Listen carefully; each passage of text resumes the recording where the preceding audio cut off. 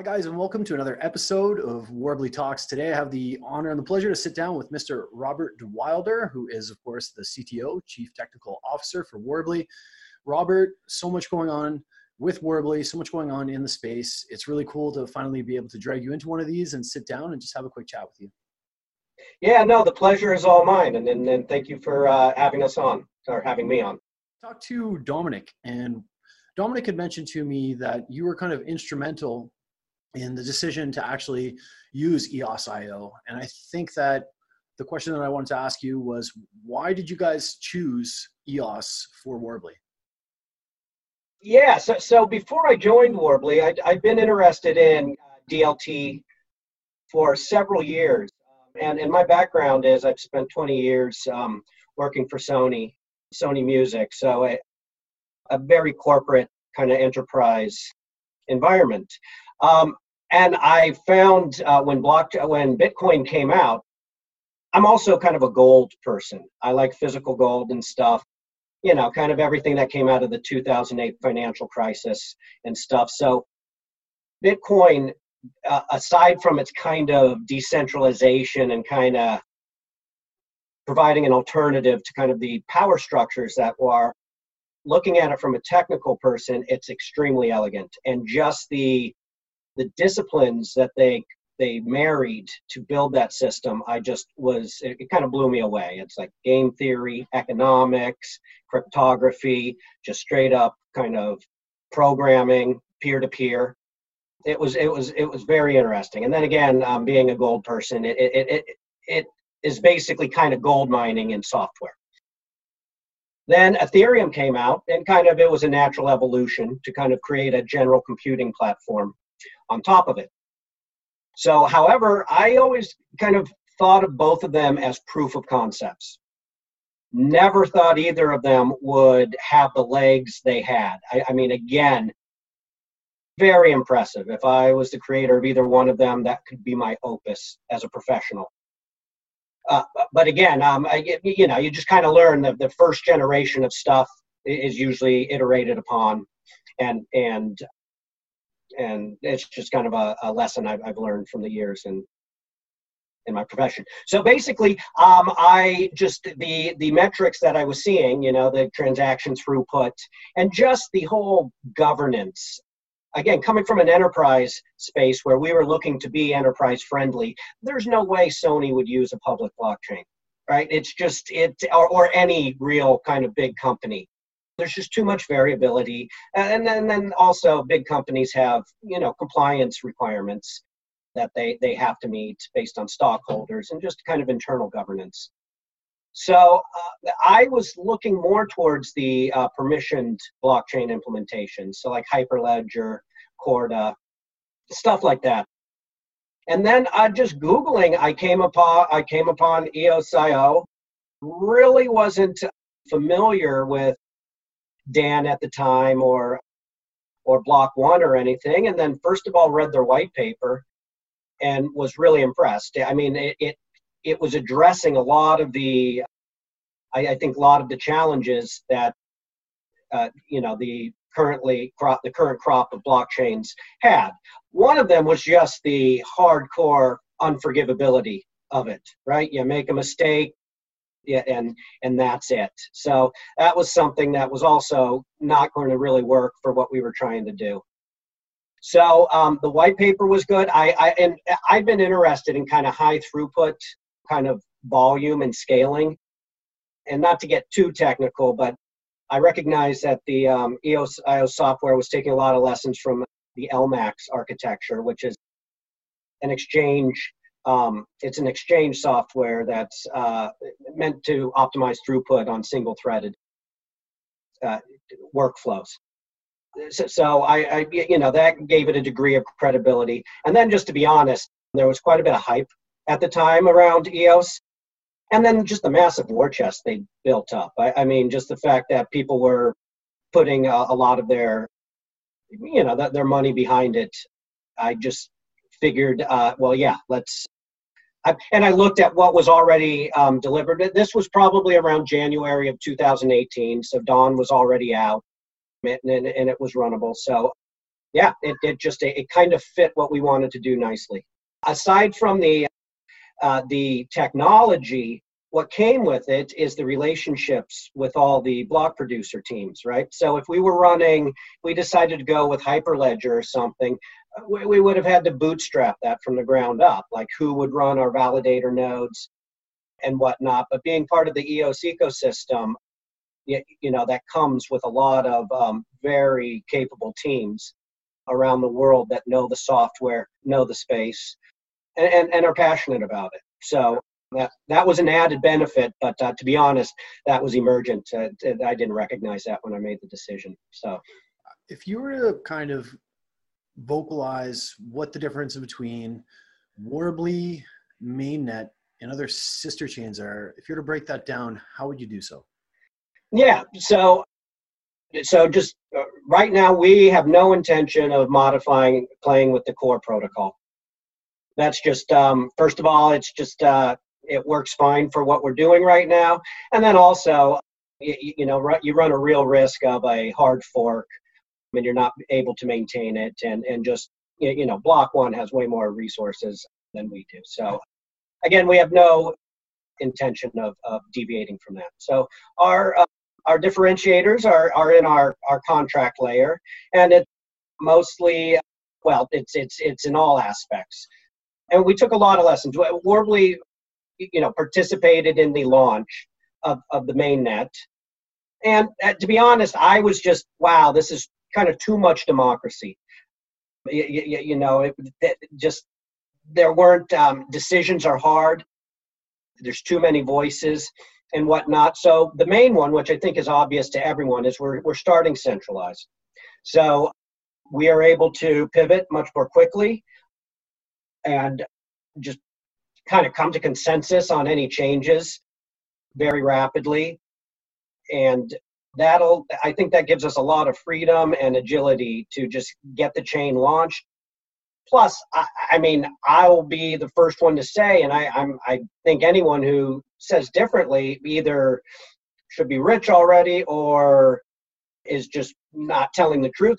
I don't know what is going. This drives into a later question, but I'm not really sure. I can't predict what's in store for blockchain in the future. So we want to be very reactive to application needs. It's going to be applications that really drive adoption of the technology and stuff. So in that aspect, what we really want to do is provide predictable resource access to resources. So again, coming from an enterprise background, I generally have a problem with the utility token model. It's too volatile. I mean, essentially, if a company wants to do anything major on the blockchain, well, man, they're going to have some sort of currency traders just managing the token economics if they have heavy usage of it. I'm not sure I see that as a real kind of viable long-term solution. So one of the big things we've done is we've taken out the RAM market. So we're essentially giving away RAM. So as you know, we do KYC. So anyone who gets an account on the chain is going through a KYC process. That is the same for app developers. And then apps are vetted. We're looking for quality applications to come on the chain. And that's not to put down any other apps out there. Every app that's out there is helping blockchain adoption. But we're looking to really drive kind of the enterprise use case to attract enterprises. I'm just kind of a firm believer that adoption kind of generally for new technology comes from the top down. It comes from enterprises and governments kind of showing what can be done. They generally have the resources and the patience to kind of see it through. Whereas blockchain in general seems to me have been more of a populist kind of movement. It started kind of from the ground up. So again, back to the question, RAM, we're taking away the volatility of that. We just will give it away to apps. This also should make app development easier. again, this will play out as apps develop on our platform, but I think it maybe eliminates the need to use the user scope and managing who's paying for RAM on that. If the RAM's getting given away, the dApps can just use their scope and pay for the RAM. Another thing is the CPU and net resources. As you know, depending on usage, there can be a wide range of variability in what you get for your stake. So we're eliminating the variability so we no longer have a congestion threshold. We're essentially going to push the congestion threshold to 0. So the rate limiting is there from the beginning, and then that just provides predictability. What you pay for is what you get. So that's another one. I've spoken to the KYC aspect, but on top of that, we're going to add other fields. So we're implementing various layers of verification for user accounts. So you could have an accredited investor, institutional investor, an exchange, what have you. It'll be dynamic, so we can add to that list as required. And then we're working on updates to the token contract so that you can issue a token that's restricted to a certain class or classes of users. So this runs into we want to have a compliant chain that allows various businesses, types of businesses to carry on business in a compliant manner. And then let's see, finally, or not finally, but we are, let's see, stability, or no, performance. So the fact that we lean more towards the permissioned side of the spectrum, even though it is permissioned, but it's not centralized. So we're using, most of our block producers participate on the mainnet. But what that allows us, since they're known entities and it's predictable, we have a lot more levers we can pull in optimizing the chain. So we can mess with the producer schedule based on network latency or proximity. And then also probably what we will do is, first of all, we have regular meetings with the block producers, and we're focusing on performance. And then also we can commoditize the hardware if we need to. So, if a point in time comes where we need to really optimize the performance, we can come up with standard hardware that everyone can run. And then there's a lot of other things that probably aren't obvious even to me that we can do, since we've just got a known set of producers and whatnot. So that's a pretty good breakdown of everything. I think the fact that predictable costs for application developers is a huge one, as well, as you mentioned, and the ability to kind of modify the change, which also kind of segues into the next question that I wanted to ask you. And this is something that I'm sure a lot of people are wondering. What are kind of some of the technical developments that are on the horizon for Worbli in the next 3 to 6 months? Well, yeah, so all of these things we're working on. So one of the big one is really just improving our KYC process, and then also implementing a corporate KYC process. And then also, again, this is related to the previous question, setting those KYC properties or verifications as part of the account profile, and then exposing that for other contracts. So as I said, token contracts will definitely be leveraging that, but this will be available for any third-party applications they want to. If they want to restrict activities to a certain class of users, they certainly can do that. Another thing we're currently working on is our utility model. So that's another difference, and it's basically how we're handling the inflation. So really, and there's a whole separate paper on that, and we can probably do another session just based on that. And that wasn't, most of that work was another colleague of ours that we're working with. But essentially, it promotes utility of the chain. So most of the rewards go to the app developers. to do that. And one of the things with the current implementations is, at the end of the day, the core token is a utility token, right? So I fear that if you don't have the right economic model, you could have a lot of these tokens sitting on the sideline. So the chain is never optimized the utility. So again, our utility model really promotes either lending out your tokens for someone who needs it, or just rewarding utility on the chain for using it. So our hope is that there's not a lot of tokens sitting there idle, just taking up time. So and then anything else that we're doing? Yeah, I mean, that's the general thing. And then really just trying to bring applications onboarding. So we spend quite a bit of time just really talking to various applications. A lot of the thing too is really educating people about blockchain, right?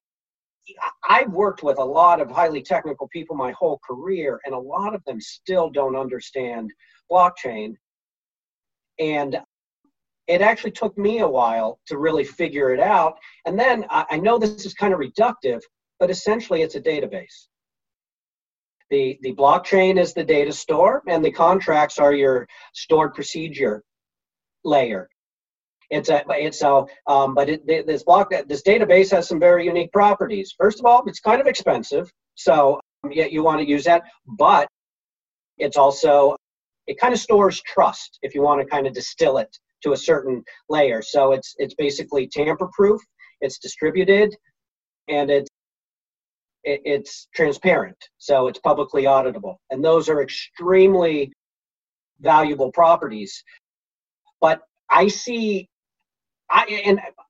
come from more of what really drives me is decentralization in general. So I'm not a blockchain maximalist or anything. I see blockchain as a piece of a decentralized kind of economy. So there's other, and I kind of equate where blockchain or decentralization is kind of where the internet was in the mid to late 90s, right? It was, back then you couldn't support the major businesses we think of right now. I mean, you couldn't even stream video back then, right? So you didn't have the Facebook, the Netflix, the YouTube. So that's where we are. So, so if you look at blockchain as kind of the database layer, we still are looking for a robust and reliable storage layer. It looks like IPFS might be coming on that. And then you've got kind of the content delivery aspect to it. And I know you've got web torrent and stuff like that. But there's still a lot of tooling and kind of infrastructure to be built. I totally get what you're saying. Now, blockchain is a new technology, and I think that you likening it to the days of the internet before, when we were still figuring out what the internet is like very accurate. And that being said, of course, that's going to bring, with any emerging technology, certain difficulties. What would you say some of the biggest challenges that you've had to solve technically have been with Worbli so far? Well, me personally, it was really, first of all, wrapping my head around what blockchain was. Again, I think there was just a lot of misinformation, a lot of hype. I consider myself very technical, but I had trouble wrapping my head around, like you would hear people talk and they would be saying, oh, it'll replace the cloud providers and stuff. And I'm just like, that doesn't compute to me. And then finally, once you get through the noise and you realize what it is, then it's like, oh, okay, that's cool. But in our implementation, it was really the hardest part. And again, this is what I struggle with, is I feel like a lot of effort is put into the token economics and not the actual solving the problems, right? But I do think blockchain is going to play a major role in identity, is a global KYC solution. So implementing a global KYC solution is just a bear. Their various jurisdictions have various qualities of databases and stuff. They have different rules. and whatnot. So I think we really kind of were punching punching over our weight class on a global rollout of KYC.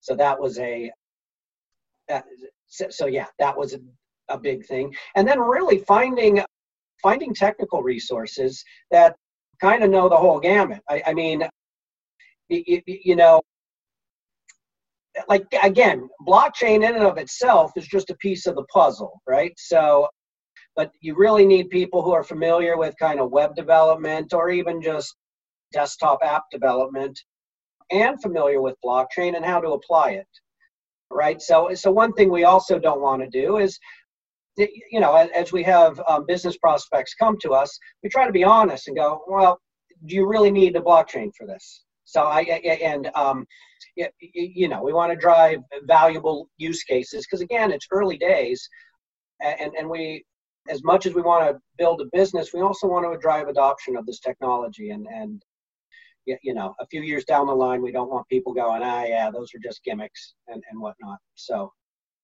Yeah, it's something that Dominic's spoken about a lot, is not just putting things on blockchain just to be on blockchain, but real use cases that are either going to be better, faster, or just above the type of technology we have now through using blockchain, which makes a lot of sense to me. Where do you see Worbli heading in the next 3 years, Rob, the next 2 to 3 years? Well, in general, I see Worbli heading towards decentralized. So again, we've started centralized. Just, again, it was kind of lessons learned, essentially trying to herd cats when everyone's got an opinion. It's kind of an impossible job.